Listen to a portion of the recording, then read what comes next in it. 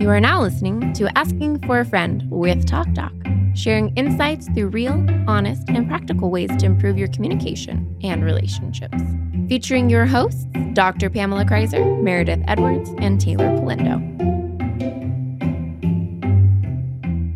We've all heard that you shouldn't talk about sex, politics, money, or religion.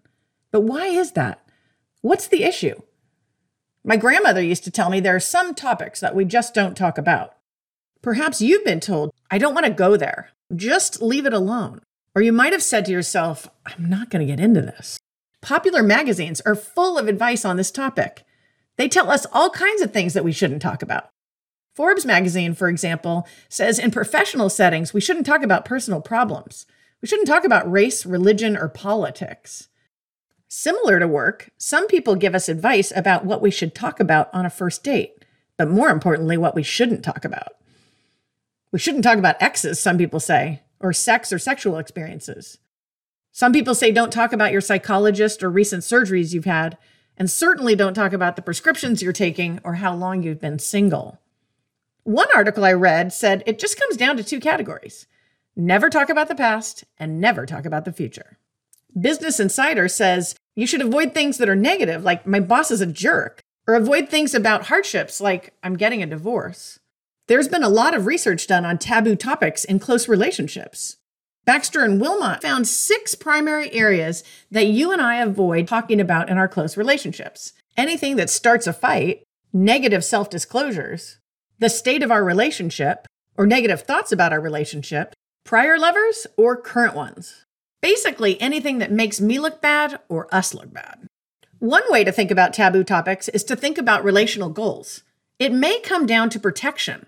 Guerrero and Afifi say our reasons for avoiding are simple. We avoid to protect us, avoid to protect me. We avoid because I don't think you'll engage, and we avoid because it's socially inappropriate sometimes to discuss our topic right now. Petronio argues that some people believe they own certain topics in communication, and therefore have the right to control those topics. Think of someone with a health problem. He or she might believe that that topic belongs solely to them. It doesn't belong to a friend, and it isn't a property of the relationship. So something that is owned by an individual is different than something owned by a relationship. A couple might have a relationship and be expecting a baby. The baby would be a co-owned topic because it affects both of them, whereas the health problem was something that affected only one individual. And by owning that topic, individuals believe they can control who gets to hear about it and who doesn't. Petronio argues that co-owned topics are different from individually owned topics. Therefore, any decisions regarding topic avoidance will depend on the topic itself and who is believed to own that topic. Now, of course, everyone's different. So think about the topics that you avoid. Are they based in relationship outcomes? Are they for self-protection? Sometimes you and I don't talk because we fear openness or risk of violation. We might be worried about the stress that a topic might cause, or worried about a traumatic event that happened in our past that might get triggered. There's lots of reasons that you and I don't talk about things. But the key is to start thinking about what those are and where those things come from. When I make decisions about the topics I choose to talk about and ones I choose to avoid, it all comes down to the relationship for me. I ask myself, can the relationship support this topic? Or is the relationship too new or undeveloped to be able to support the topic? Some of us have friends who can support a heavy topic, but we also have friends who can't. Same with a lifelong partner. Just because he or she has a title, it doesn't mean they have the relationship to handle the topic. So as you reflect on who you talk about tough topics with and who you don't, start to think about the circumstances of those situations where you choose to share or you don't. As you reflect on all of this, here's my advice. It all comes down to being selective. Be selective about the people that you talk about these topics with, and be selective about your relational goals. Be selective about the context. Sometimes we can talk about certain topics in certain contexts, but really not others. And be selective about the timing. Sometimes topics need to be talked about, but not yet. We have good ideas, but they're just a little early. And so we want to be careful about the timing of these topics. As Brené Brown reminds us, people have to earn the right to hear our story. And as you're evaluating who gets that right, that will help you navigate the deepest of topics. It's so funny on the first date. I didn't relate to that at all because I felt like you have to put it all out there to weed out the people. Yeah. I did not hold back on dates. I think you might be exceptional. Yeah. Am I the exception to the rule on that one? Special, exceptional. It's probably why I had a lot of first dates and not follow-ups. I'm definitely not. Did you just say you had a lot of first dates but not a lot of follow-ups? Yeah. It was literally one guy. It felt like an interview. He stopped talking. And I was like, you could ask questions too, because I was asking a lot of questions. And he's like, yeah, I know. I'll ask if I have a question. I was like, okay, cool. So am I just gonna sit here and talk to myself? Wow. That's what happened. I'd say hit him with prescriptions and surgeries. Oh my God. I feel like politics and money still hold true in my social group. I think religion is for sure talked about all the time. Mm-hmm. Yeah, that one feels on the table for sure. And sex too. I talk about sex a lot. Yeah, I mean, I think that varies by relationship. And if you're talking about a close group, that's very different than tips for the general public. Yeah, I probably am not talking a lot about sex with just acquaintances at dinner. Or someone you just met. Sure. Well, I do think that there's some generational movement in this area. So I think if you took us 50 years ago, you'd have a longer list of taboo topics than you would maybe today. Oh, for sure. So I have this story that I want to tell you. So years ago, we lived in a small town in Illinois, and we used to go to the local library to get DVDs of videos that we wanted to watch. No. Why do I feel like I know the end of this? So I know I'm dating myself enormously. I took the kids down, and they would be able to go through the children's section and get a couple DVDs to watch for the weekend. And so we went down there, and you know how in the library, there's different levels of quiet. So there's regular quiet, but then there's, at some points, it becomes library quiet, where it's like, wow, that's so quiet. And just at the moment that we hit library quiet, my oldest says, are you and Dad going to watch adult videos all weekend? Oh, no. And I said, are you talking about children's, in kind of a louder voice? Are you talking about children's videos versus adult videos? Who's watching them? And he goes, no, I want to know if you and Dad are going to watch adult videos all weekend. And it's in the child's voice I have ever heard. And so now you have the communicative dilemma. You know how when you think there's like a span of who might have heard something, do you go louder again than this very loud child in a library silent situation? Do I go, no, I'm in this dilemma. So we packed up and left. Oh my God. And I live in a small town in Illinois at this point. I know the neighbors are there. Oh my Somebody God. heard it and they tell that story at Christmas. Yeah. I swear to God. Yeah, we're out. They're like, where are the videos? I'm like, they don't have any this week. Even though we just looked through them. Oh, that's good. That's good. So I was thinking about pornography being taboo, right? Mm-hmm. And I thought, even the thought for me that you would think that I would be watching pornography, I wasn't watching it, and the thought that you might have thought that I might have also bothered me. Not just watched it, rent it. Go out and pick a topic and rent it. Yeah. And I thought that was a little gem from the Kreiser family library, so to speak. That was nice. Funny. So is that on the top of the list for you? Of topics that are taboo? No, I think it varies, honestly. And I meant that when I did the intro. I think it depends on the relationship, largely whether the relationship can support the heaviness of the topic. Mm-hmm. Yeah. Or the intimacy of the topic. It doesn't have to be the heaviness per se. The feeling of just that some people can't handle it, whatever it is. Some people just can't go there. Yeah, like you were for saying. Sure. For me, a lot of it has to do with what that person can handle, what the context can handle, what the timing can handle. Can we handle this topic even in the time frame we have or the venue we're in? It seems like there's a lot of calculation that goes into that, honestly. I know we can all think of examples where we ran out of time or ran out of patience or picked a bigger story than our friend could handle. And then they didn't give us maybe the reaction we wanted. Yeah. I just laughed because I feel like that's probably me all the time. What is you? Picking the topic too big that someone can't handle. I was thinking that a lot of things that seem taboo, politics in particular, and especially religion, are things that we put our identity into. Mm-hmm. We don't separate a political party a lot of time or your religion from you necessarily. It's almost like that thinking is who you are. So then if you were to talk about that and someone said something negative about your group, it seems harder, or maybe why people can't really engage in conversations that aren't just of an echo chamber where we're all agreeing, because they feel attacked personally because they've put their identity into those groups. I think that's really insightful based on all of the research that I talked about, actually, because we don't want to talk about negative things about our relationship. That's identity based, because that's like us as a couple. And we don't want to talk about any way I might look bad at work. Yeah. Even my story, as funny as it is basically about what you'll think about me. Sex crazers. Oh, God. Exactly. We put labels on people when we maybe think differently. Oh, I think definitely think differently. Yeah. And the reality is, if I heard that phrase from a child in the library and it was somebody who I kind of knew in the neighborhood, I might be tempted to believe it. I would, just for giggles. No, I mean, I don't know if I really believe it because it's out of a child's mouth, but then you kind of go, I don't know. I'd wink at you in the neighborhood at the grocery store. I was just going to say, have you guys ever seen the movie Captain Fantastic? Yes. That's like my life goal. Have you seen it? I have, but I don't remember when. There's the scene where the youngest daughter is asking her dad about like what sex is or something.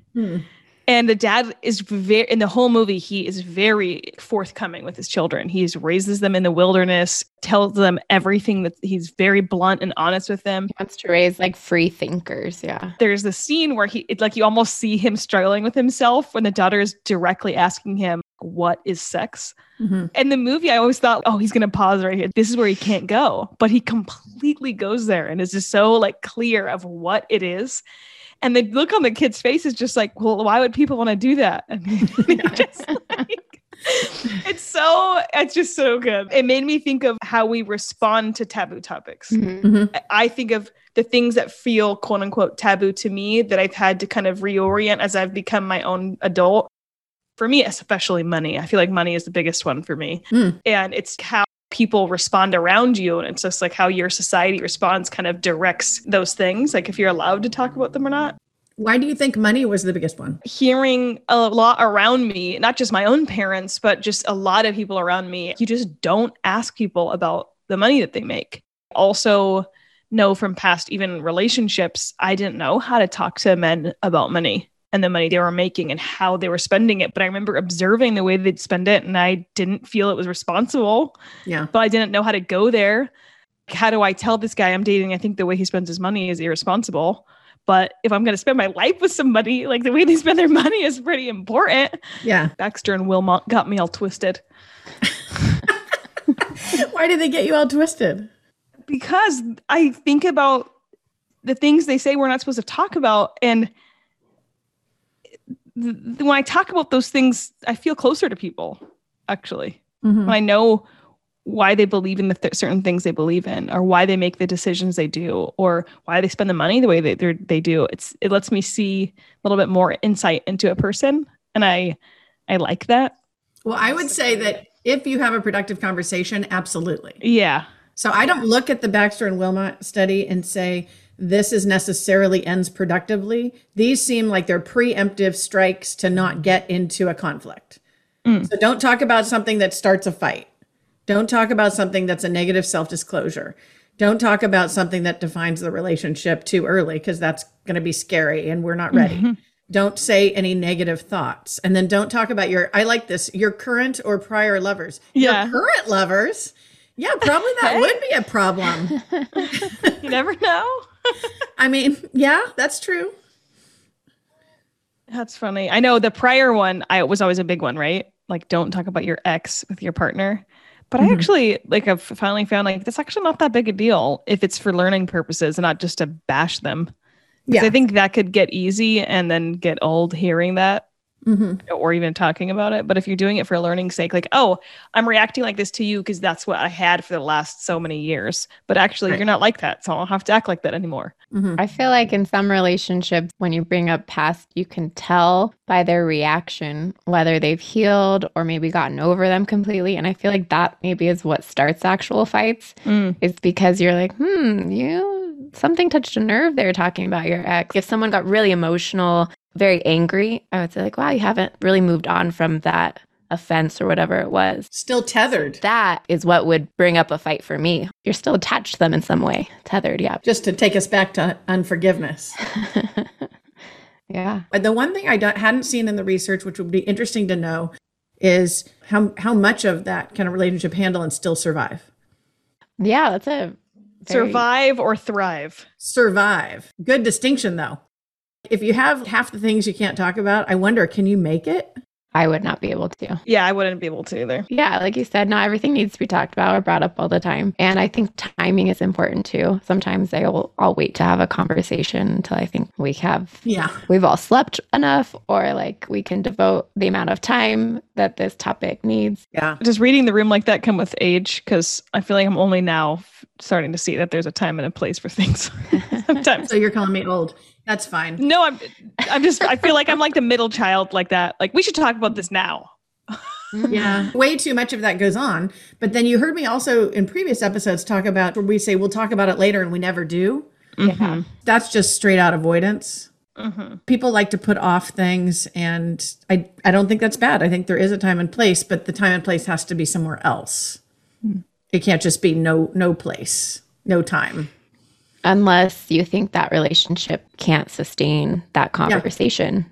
Yes. Then we are just in avoidance, right? We are. Yeah, I agree. If you can't handle it, you can't handle it. And we've all done that where we go, wow, this is not the reaction I thought I was going to get from this person. And maybe going in to explore this further will just be devastating for all of us.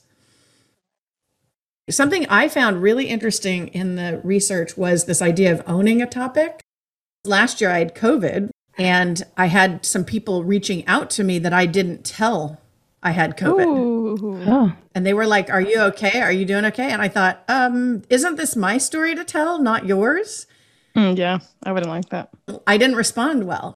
For me, I think I have some pretty big rules about that. Who gets to own the story? Yeah. We might make a decision or believe there was a violation because of the rules that we have in our minds about who owns the topics.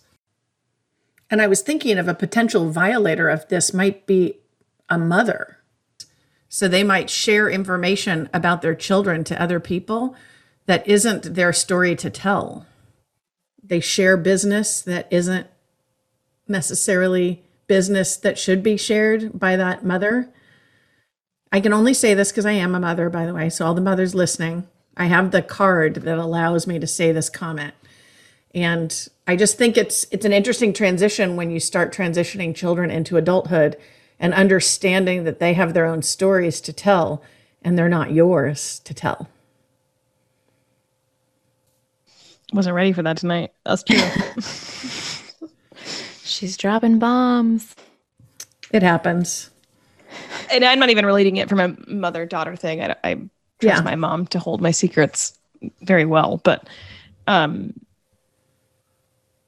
can think of just stories like within families where things are shared and it just doesn't belong to other people to share it, you know? Mm-hmm. And I can't figure out if those sharers are just like, hey, I want to tell you something new or something scary or something sensational. I don't know what they get out of the transmission of a story that they don't personally own. But I do think it's a really interesting concept to think about that. I'll play a little devil's advocate for you as an overshare.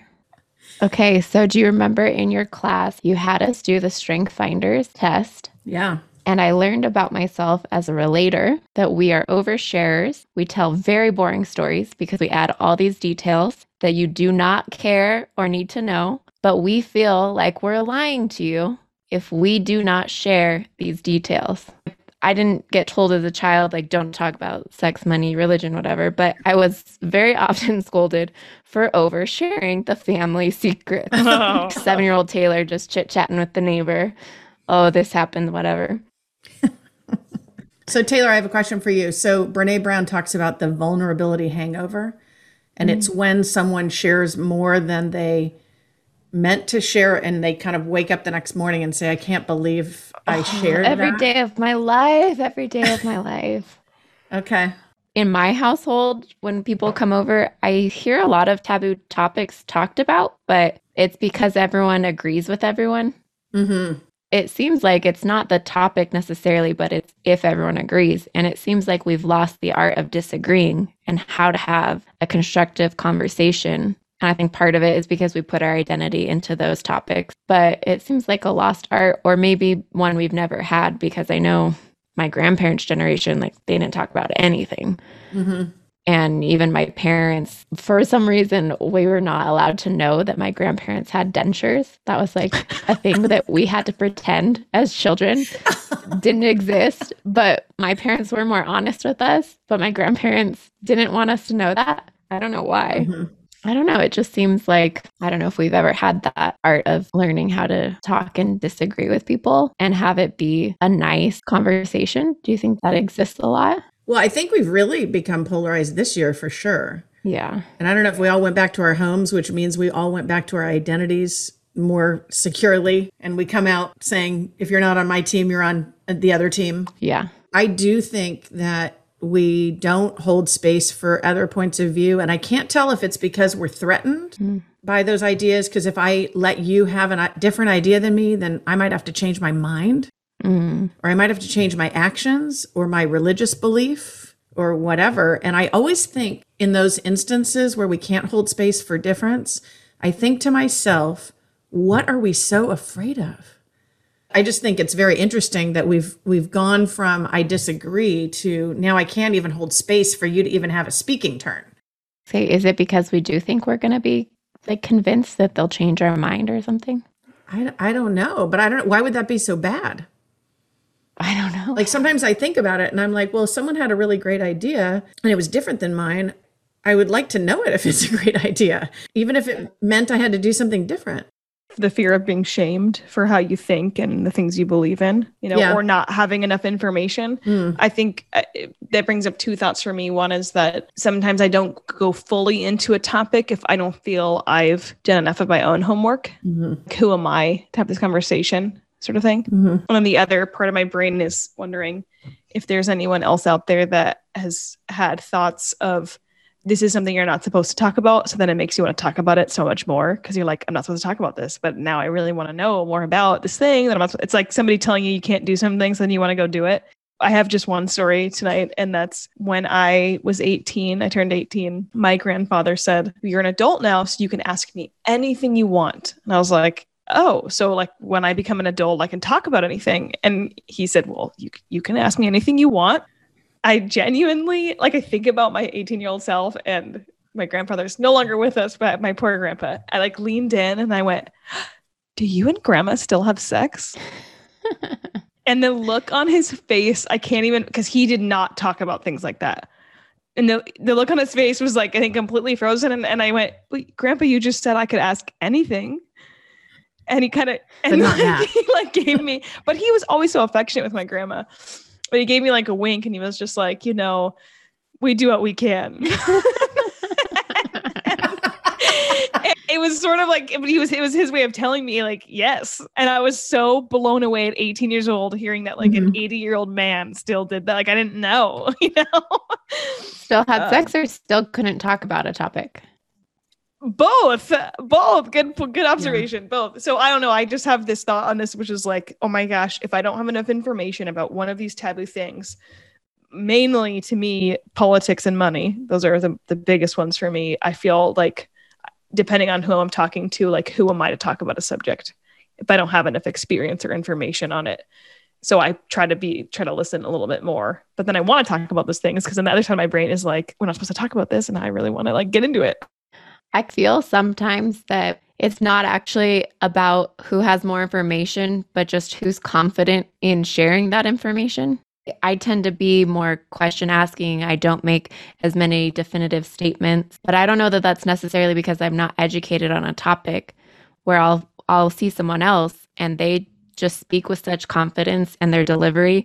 And so it makes me think like, oh, I kind of need to be quiet, but I don't know if it's actually that they're an expert in that area. That's a good point. So they come across as having that expertise, not necessarily Yeah. having it. Everybody wants to come across looking like they know information, but I think it's sad to me that we would not be able to learn from each other, because that's what I hear disabled in this exchange. Yeah. Somebody might have some information and I'm afraid to ask you because I might look bad, or you're going to be overconfident even though you don't really know. And it's like, wow, where's the learning there? Yeah. So the work on this topic you said was be selective about your relationship goals, be selective of your timing. Mm-hmm. That's our takeaway this week on what to do around these topics. Not that any one of them is really off limits. That is the takeaway, to say what relationships can support talking about these things, and how can I be selective, and how can I think about timing and context. I think it's interesting to kind of examine all four of those parameters and say, is this the right person? Is this the right relationship? Is this the right context? Is this the right time? And a lot of times I think people say, no, no, no, no, no, therefore never talk about it. In a close relationship that you want to grow, that you want to be intimate, there needs to be some yeses somewhere in there. I still want to do this research about how many things can be off the table where they can still just survive, I guess. Yeah. Even friendship, I think. As the older I'm getting, my circle becomes smaller because I notice that like I need to go there with people that are closer to me. I feel like a sense of not being able to be myself. Not that I need to talk about these things all the time, but knowing you can't talk about something with someone feels restrictive. So as we're thinking through our TC4Gs, and to remind everyone, these are the challenges that we think about at the end of these podcast episodes. These are the Trading Comfort for Growth. So it stands TC4G, Trading Comfort for Growth, challenges that are takeaways of things we can work on. For me, I think one of the things that's come up in the last couple of weeks is reminding myself the people part of who can handle the topic, and that some people can't handle certain topics, and differentiating that and challenging myself to really see that cue and understand it, not to be critical of the person, but to be aware they can't handle this particular thing at this time. And I don't know if they can at a different time, but being selective, and then that helps us not get into the place where the taboo gets us, I think. I like that. I'm going to hop on your bandwagon a little bit. I'm not a cheater. Don't even say it. My TC4G this week was going to be to try to be a better read of my room.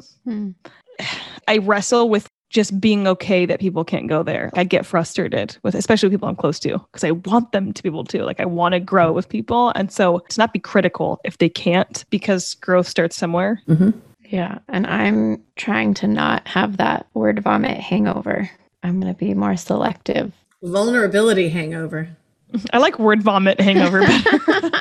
I just mean like oversharing, my oversharing tendencies that I feel like people aren't ready to receive. I think maybe that falls more under a selective of timing. I like what you're saying, Mary, like reading the room. I think it is going to be a balance of speaking with authority and also learning times to just be quiet and be observant and see if those relationships can go there in those spaces. Can we put a TC4G on each other? Because I just thought of one for you, Taylor. Oh, okay. I'm not going to put it on you. I mean, you take it if you want. But I would say for you to be more discerning of the people you overshare with, because it's worth it. I like to know that I'm dealing with a directly honest human being when I'm interacting with you. But I think to know who's worthy of that part of you and who just isn't because they're not paying attention. Yeah, I think that's exactly it. And I think we talked about that sort of in the birthday mindset and what I learned sitting on the jump seat. I remember sharing my new relationship and I could just feel the judgment of people. You know, when we sit on the jump seat, the first thing you ask, how old are you? Are you married? Do you have kids? Where do you live?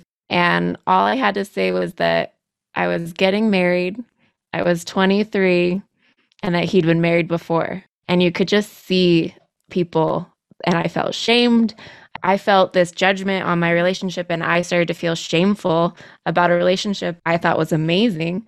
And I was trying to reframe that. And so I was becoming more selective of who I shared my intimate details with, because strangers didn't know us and they had no idea like who I was marrying, and they just thought, well, she's poor girl.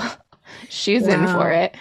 Yeah. No, you got a good one. But yeah, I definitely do. But I think that is a big, even over this last year, I'm still learning that. On like who to trust with that information, who to trust with your more intimate thoughts, I guess. Yeah, definitely. And as we think about taboo topics, the apparent lesson is we need to actively manage our interpersonal communication. We need to think about what we say, to whom we say it, in what context, and whether it's a good time. As we have seen, part of that management is to understand the people around us and identify if the relationship can handle supporting that topic that we're considering. Well, thank you for joining us today. And please remember to rate, share, and subscribe to our podcast. Thank you for listening to Asking for a Friend. Let us know what you thought of the episode. Our email is hello@afafpodcast.com. This show is for educational purposes only and is copyrighted. Written permission must be granted before syndication or rebroadcasting. Thanks for listening to Asking for a Friend with Talk Doc.